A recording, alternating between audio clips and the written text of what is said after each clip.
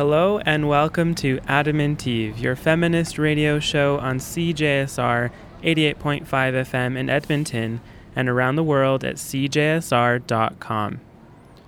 My name is Marco Visconti and I will be your host for this evening. Thank you for tuning in. On today's show, we're casting our feminist gaze towards public and active transportation and making a journey to learn about equity in walking, biking, and transit in Edmonton. We're going to hear from Serena Tang, illustrator and transit advocate, Anna Ho, co-founder of Paths for the People, and Carla Ray Taylor, one of the artists working on Paint the Rails. But first, I thought I should address why we're talking about public transportation and why I think this deserves feminist critique. First of all, it's worth noting that Alberta is in line to receive $2 billion in funding to revamp its transportation infrastructure, so we're probably going to be talking about transportation for a while. Beyond that, transportation is not just about the way we move about the city. It has a huge impact on our social well-being. Transportation is about how we get to work, how we see our friends and family, and how we get home safely at night. And I believe it is an area of society where social inequalities are often expressed. While some people choose to use active or public transportation for reasons of ethics, for many, catching the bus or hopping on their bike is their only viable way of getting around. I mean, owning and maintaining a car is expensive. I wasn't able to find statistics for Canada, but I did find American data from the Pew Research Center from 2014, showing that certain folks do tend to take public transportation more than others, namely people of lower income, Black and Hispanic people, and immigrants. There are many reasons why this may be. For example, people living in urban centers tend to take advantage of public transportation more often than those living in rural areas by default. However, when public transportation projects are contested and delayed or slashed, which has often been the case here in Edmonton, it is safe to say that typically it is the most vulnerable folks in our communities who suffer from these reduced services. And that's why I wanted to dedicate a little time today to explore some stories about transit and its role in our lives. Our first stop on today's show is the Edmonton Digital Arts College, where I met with my friend Serena Tang, illustrator and local transit advocate, about why she thinks public transportation is important.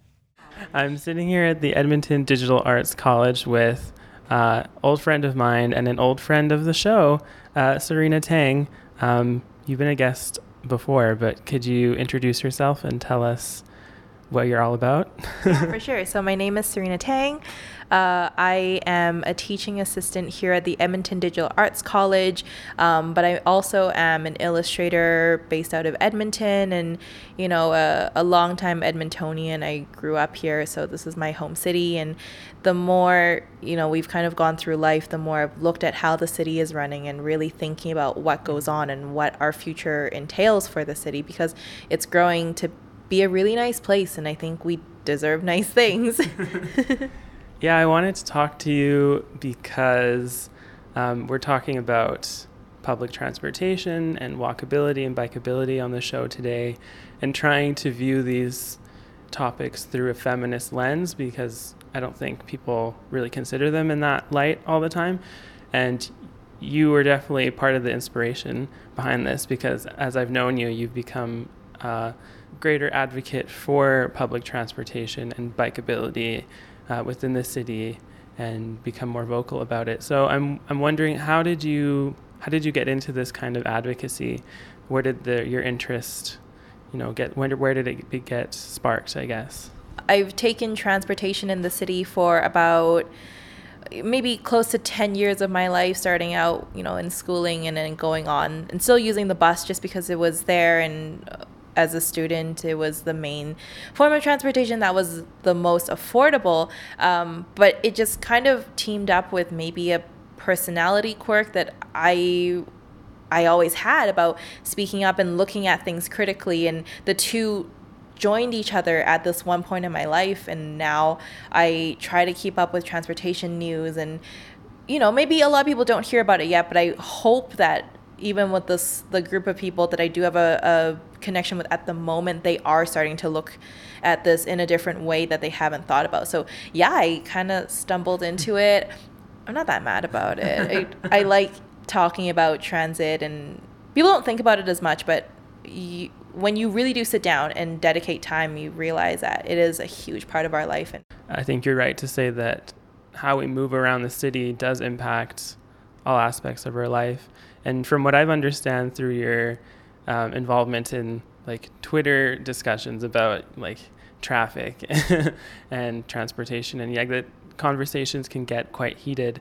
Could you explain where this heat comes from often? We have to remember part of Alberta's history, and especially Edmonton's history. So we know now that Edmonton is 1 million people getting close to, and we're very far north, which means that we are a hub for a lot of traffic that goes north or northeast or everywhere like that. So it means everyone's passing through us that's still doing a lot of industrial things. And Alberta is still an industrial province. We shouldn't forget our roots. That's who we are. And so we're taking this very blue collar city and transforming it into a capital city. Not to say that it didn't have arts funding and that kind of culture when we became a capital, but within the last 15 to 20 years, it's really exploded. And with that comes change, and with that comes different lifestyles. So I now see it less as aggression and more as a fear on how their life used to be, and almost a fear of being pushed aside and being looked at as a less sophisticated type of life. And I can see that, and I don't want people to feel that way, but I can understand why it can seem like that. Because with walkability and active transportation, so active transportation is a really nice open term for just getting around without being as dependent on cars. Active transportation brings forth this more new age and fluid and of course more arts based and kind of like living life kind of lifestyle. And so when it's put into an environment like Edmonton that still fosters hardworking industrial 9-to-5 your blue collars and working natural gas, stuff like that, you can see where that starts to butt heads. You have ideas from one group really clashing with the other. Had lots of talks about transportation with people, but there was one that was really eye-opening when chatting with someone, and they did mention that they were commuting by carpooling or other types of transport. I don't really remember the conversation.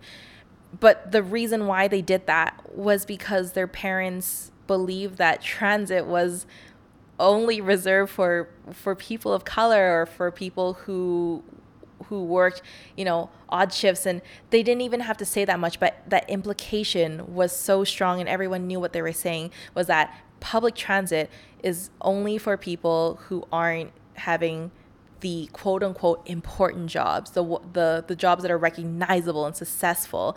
I think there's something there that needs to be explored. I mean, just within the confines of like race and ethnicity, like whiteness has always been attributed with affluence. Having a car is also a sign of wealth and status. So like the wealthier you are, the less likely I think you are to take public transport or to use active transportation, because it's a sign of success to not be able or not have to use those forms. I think that's also part of maybe why there can be pushback when it comes to investing in these systems that will actually improve life for lots of people in the city who might not be you, but they're kind of seen as undesirable in a way because they rely on this public service.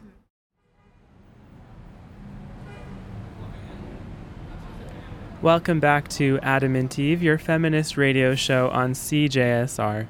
My name is Marco Visconti, and we just finished listening to an interview with Serena Tang about why public and active transportation are worth advocating for. Our next stop on today's show is here in the CJSR studios, where I met with Anna Ho, the co-founder of Paths for the People, to talk about equity in walking, biking, and transit, and why these should be priorities for any city. So there are mornings, of course, like this morning where I thought, I'm so tired, I don't really want to ride. But once I'm on my bike, it always feels better. And I would say that being on my bike, I always feel better after it than if I had made a choice to drive my car. Yeah. Driving my car, I always feel more tired. Take your time. It won't be long till a car breaks down. Your hands in mine. Feel like a firefighter's when My name's Anna Ho, and I'm the executive director of Paths for People. Paths for People is a not-for-profit organization. We're a fairly young organization. We started in 2015 officially, and we promote and advocate for safe infrastructure for walking and biking, trying to make Edmonton streets more accessible to everyone. In our correspondence, you use the term equity in walking, bicycling, and transit. And I was wondering, what does it mean to have equitable transportation, in your opinion? Equitable transportation is something that is accessible to everyone. It's accessible to people regardless of gender, of income, of age. It's something that allows you to get to where you need to get to for work, to pick up groceries, whether or not you have a car, whether or not you choose to have one or can afford one. It provides citizens and community members with more choice. In addition to providing accessibility to everyone, it's also something that that allows us to walk and to bike with comfort and with safety, so that the only choice is not the motor vehicle, but also other options. And these other options have health benefits, they have sustainability benefits, and so it's sort of a big picture. Yeah, I like that notion of just creating more choice for people rather than people being forced into the only solution that's viable. I think that's what happens is if you design your streets and you design infrastructure for just cars, then that's the only option people are going to be able to take. But not everyone is going to be able to drive for health reasons or for income reasons. And so if we want our cities to be accessible to everyone and we want to encourage other modes of transportation, then I think we need to build for that. We need to have that in mind. Do you think that Edmonton has an imbalance of choice when it comes to deciding how you're going to, get someplace? That's a pretty loaded question. I asked that with a sort of knowing smile. So I do think that change is happening in Edmonton. I think there is a growing trend and desire to see change on Edmonton streets, to see it become a more equitable transportation option, something that allows for people to ride their bikes, to walk, and knowing that if one chooses to take transit, it always starts with a walk. And whether that's someone who is young or someone who is old, it doesn't matter. It's something that needs to be comfortable and safe for all those age groups. It's going to be difficult to get out of that mindset of, well, I'm going to take my bike or I'm going to walk, because there are sections where you don't feel safe. Yeah. So that requires a lot more forethought and consideration. And will we take that option? Well, we might not, because we don't feel comfortable with that choice. Yeah. I want to go back to what you said about that being a loaded question, because I definitely feel like transportation gets people a little riled up. Because we live in such a car city, is it a political statement to not drive a car in Edmonton, do you think? I feel it has that sense of politicization. I personally feel it comes down to a choice, and that should I choose to ride my bike or choose to take transit, that is one less car that is on the road. And if you are a car driver, I see that as a win, because I am no longer in traffic with you. I have now pulled myself out of traffic. It eases the congestion on the road, and I see it as a win. So why is it so politicized? I think it comes down to sharing. I think right. I think it's difficult to visualize the road space as something that we can all share in, because it's approached as, if I get to ride my bike, then I am taking something from you. And I don't think that's an accurate observation about active transportation. I think active transportation is about equalizing the playing field of the various transportation options and making it more accessible. We've talked a lot about infrastructure.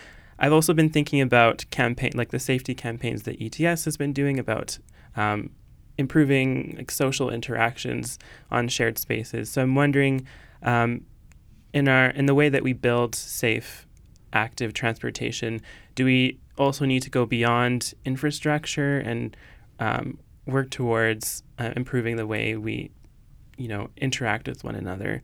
Just with cycling in general, I was also thinking about that incident, I think a couple of years ago with Bashir Mohammed, who shed light on, the aggression you can face just being a cyclist, but of course being a person of color and a cyclist compounds that aggression. I think being a woman and being on public transportation compounds the sense of unsafety.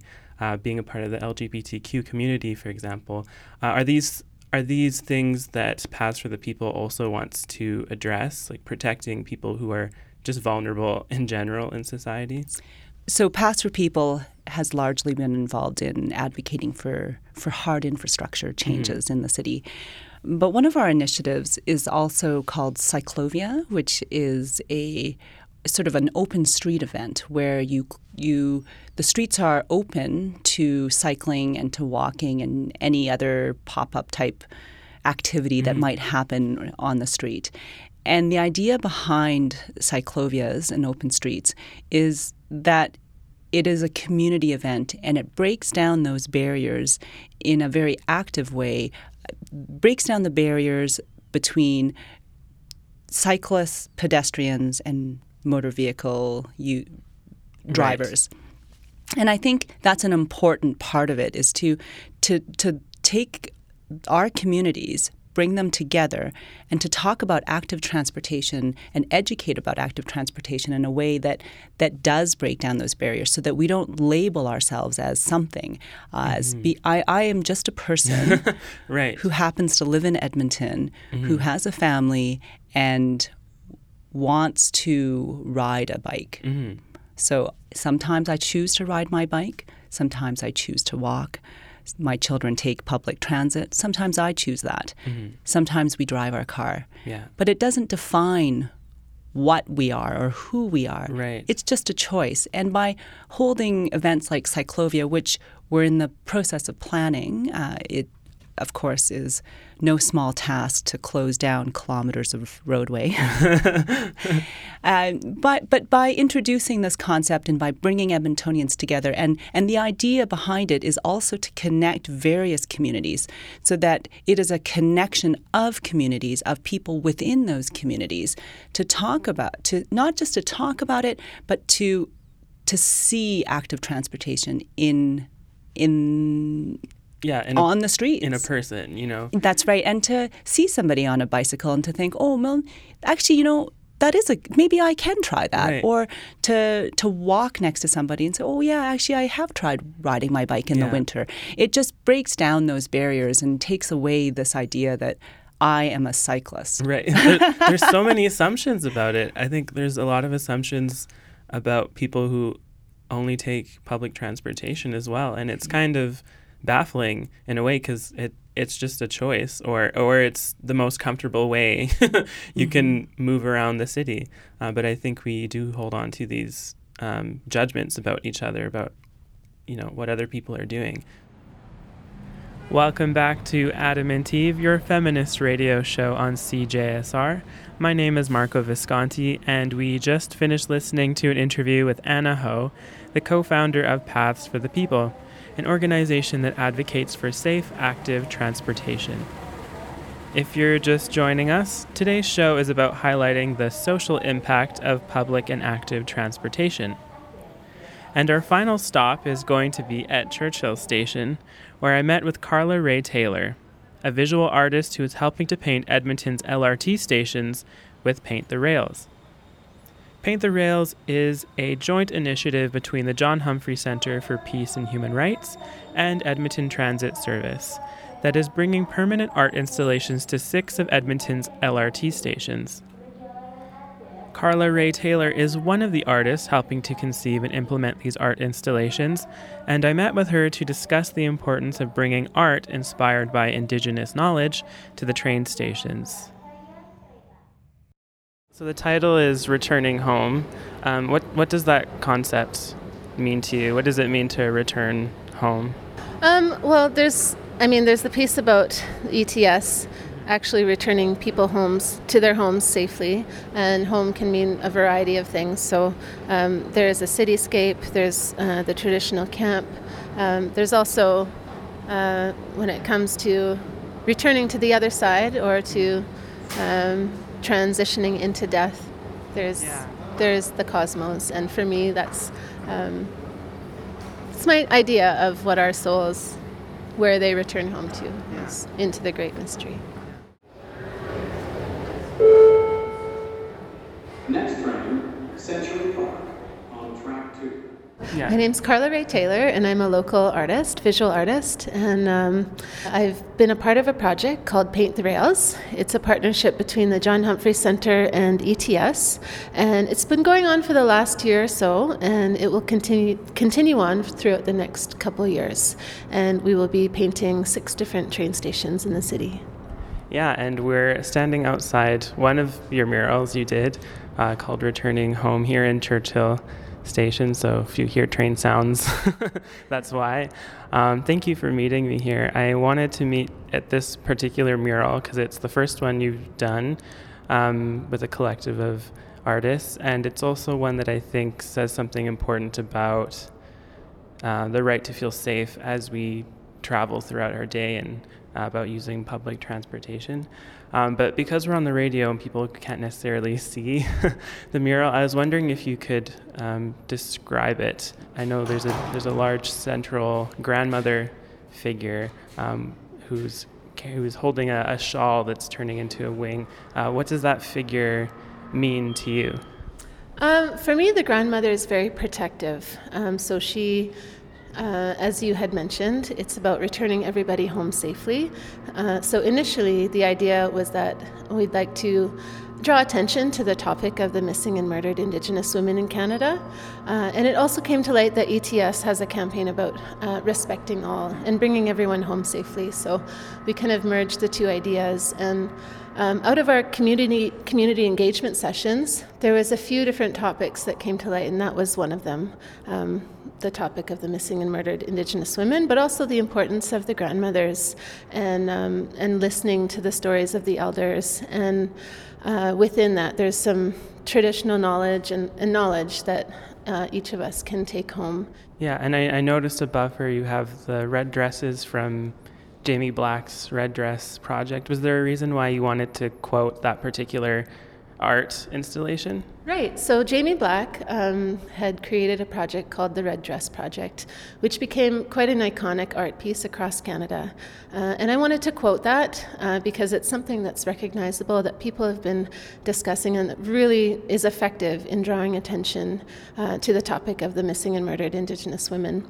So in the mural, you'll see that there's a clothesline, and there's a small house, and there's a clothesline, and on the clothesline there's the red dresses, and they fly off the line, and they morph into red birds, and that represents the women who we've lost, who are still missing, who've gone missing, who are murdered, and their souls are flying off into the great mystery. So you'll notice that the dresses morph into the birds fly around the concourse, and on the far side there's another mural of the galaxies, of the cosmos, and that's supposed to represent the birds, the women returning home to the great mystery. There's also the cycles of the moon, so that was another piece from the grandmothers that I really connected with.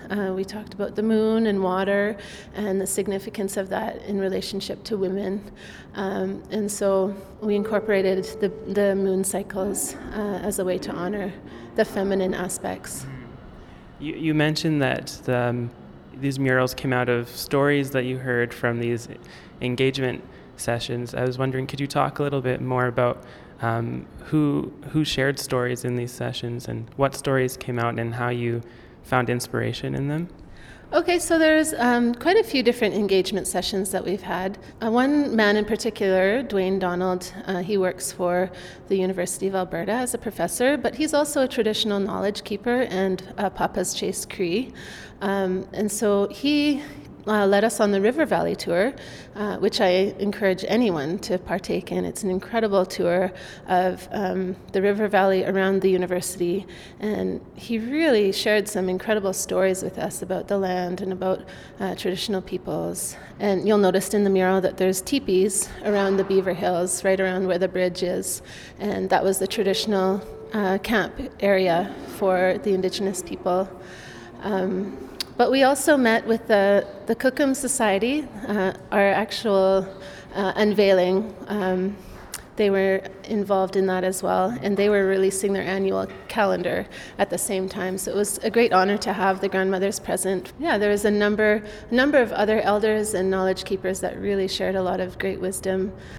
I'm wondering, is it significant to you to have a piece or multiple pieces, because I know you're working on multiple pieces in the train stations in like a very public space? I think having the murals in a public space as the train stations is so important. It's important to start conversation. There's thousands of people, incredible people that go through here every day, and they're going to see them, and it's going to spark conversation, and hopefully around topics that are necessary to talk about, and just bring Edmonton's cultural stories to light. We're in a time of reconciliation, and we're trying to integrate those original stories of how we came to be here.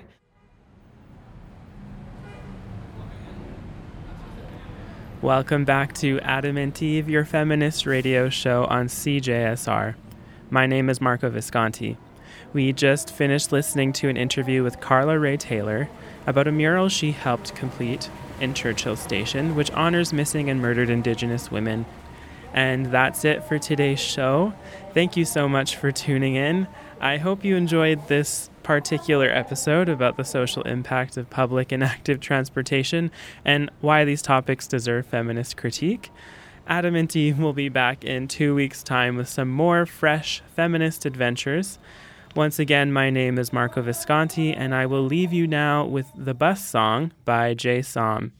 Have an excellent adamant evening.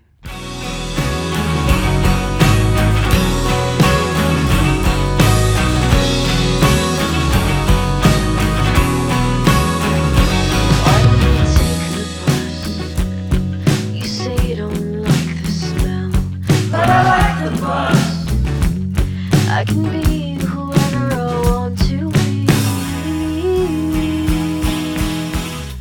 Adam and Eve is a spoken word project of CJSR FM, and our journalism is funded by you, the listeners. We produced this week's show at the CJSR studios in Edmonton, Alberta, Canada, on Treaty 6 territory. We are grateful to the diverse Indigenous peoples of this land, including the Cree, Blackfoot, Métis, Nakota Sioux, Iroquois, Dene, Ojibwe, Saulteaux, Anishinaabe, Inuit, and many others whose histories, languages, and cultures continue to influence our vibrant community. For more information on our program and to send us any feedback, please check out our website, adamandevecjsr.wordpress.com. We're always looking for more volunteers to help out, so if you're interested in learning any aspect of radio production, just get in touch.